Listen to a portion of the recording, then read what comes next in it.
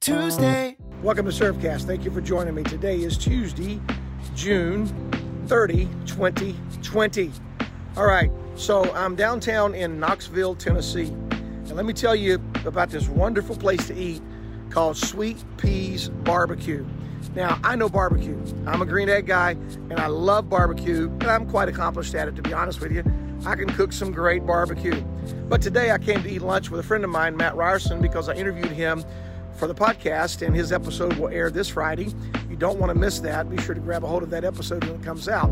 But I wanted to just take a moment today while I'm standing in front of this building to remind you that it's so important to give somebody else a chance.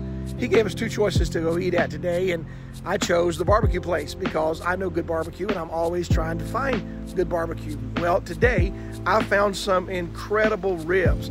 These were so good that I will probably be back. As a matter of fact, I'm kind of tempted right now to walk back into Sweet Peas and get me another slab of ribs because they were so good. Life sometimes, if we're not careful, we get kind of tunnel vision and we kind of get locked into a particular area or a particular situation, and we think, you know what, I don't really need anybody else's opinion. In the situation that we're in the world today, with all of the problems going on, all of the division, all of the injustices, all of the sicknesses, all of the ailments, everything happening, it would be really helpful for all of us if we would take time to listen and give somebody else a chance. So, if you're looking for good barbecue ribs, come down here to Sweet Peas in Knoxville, Tennessee.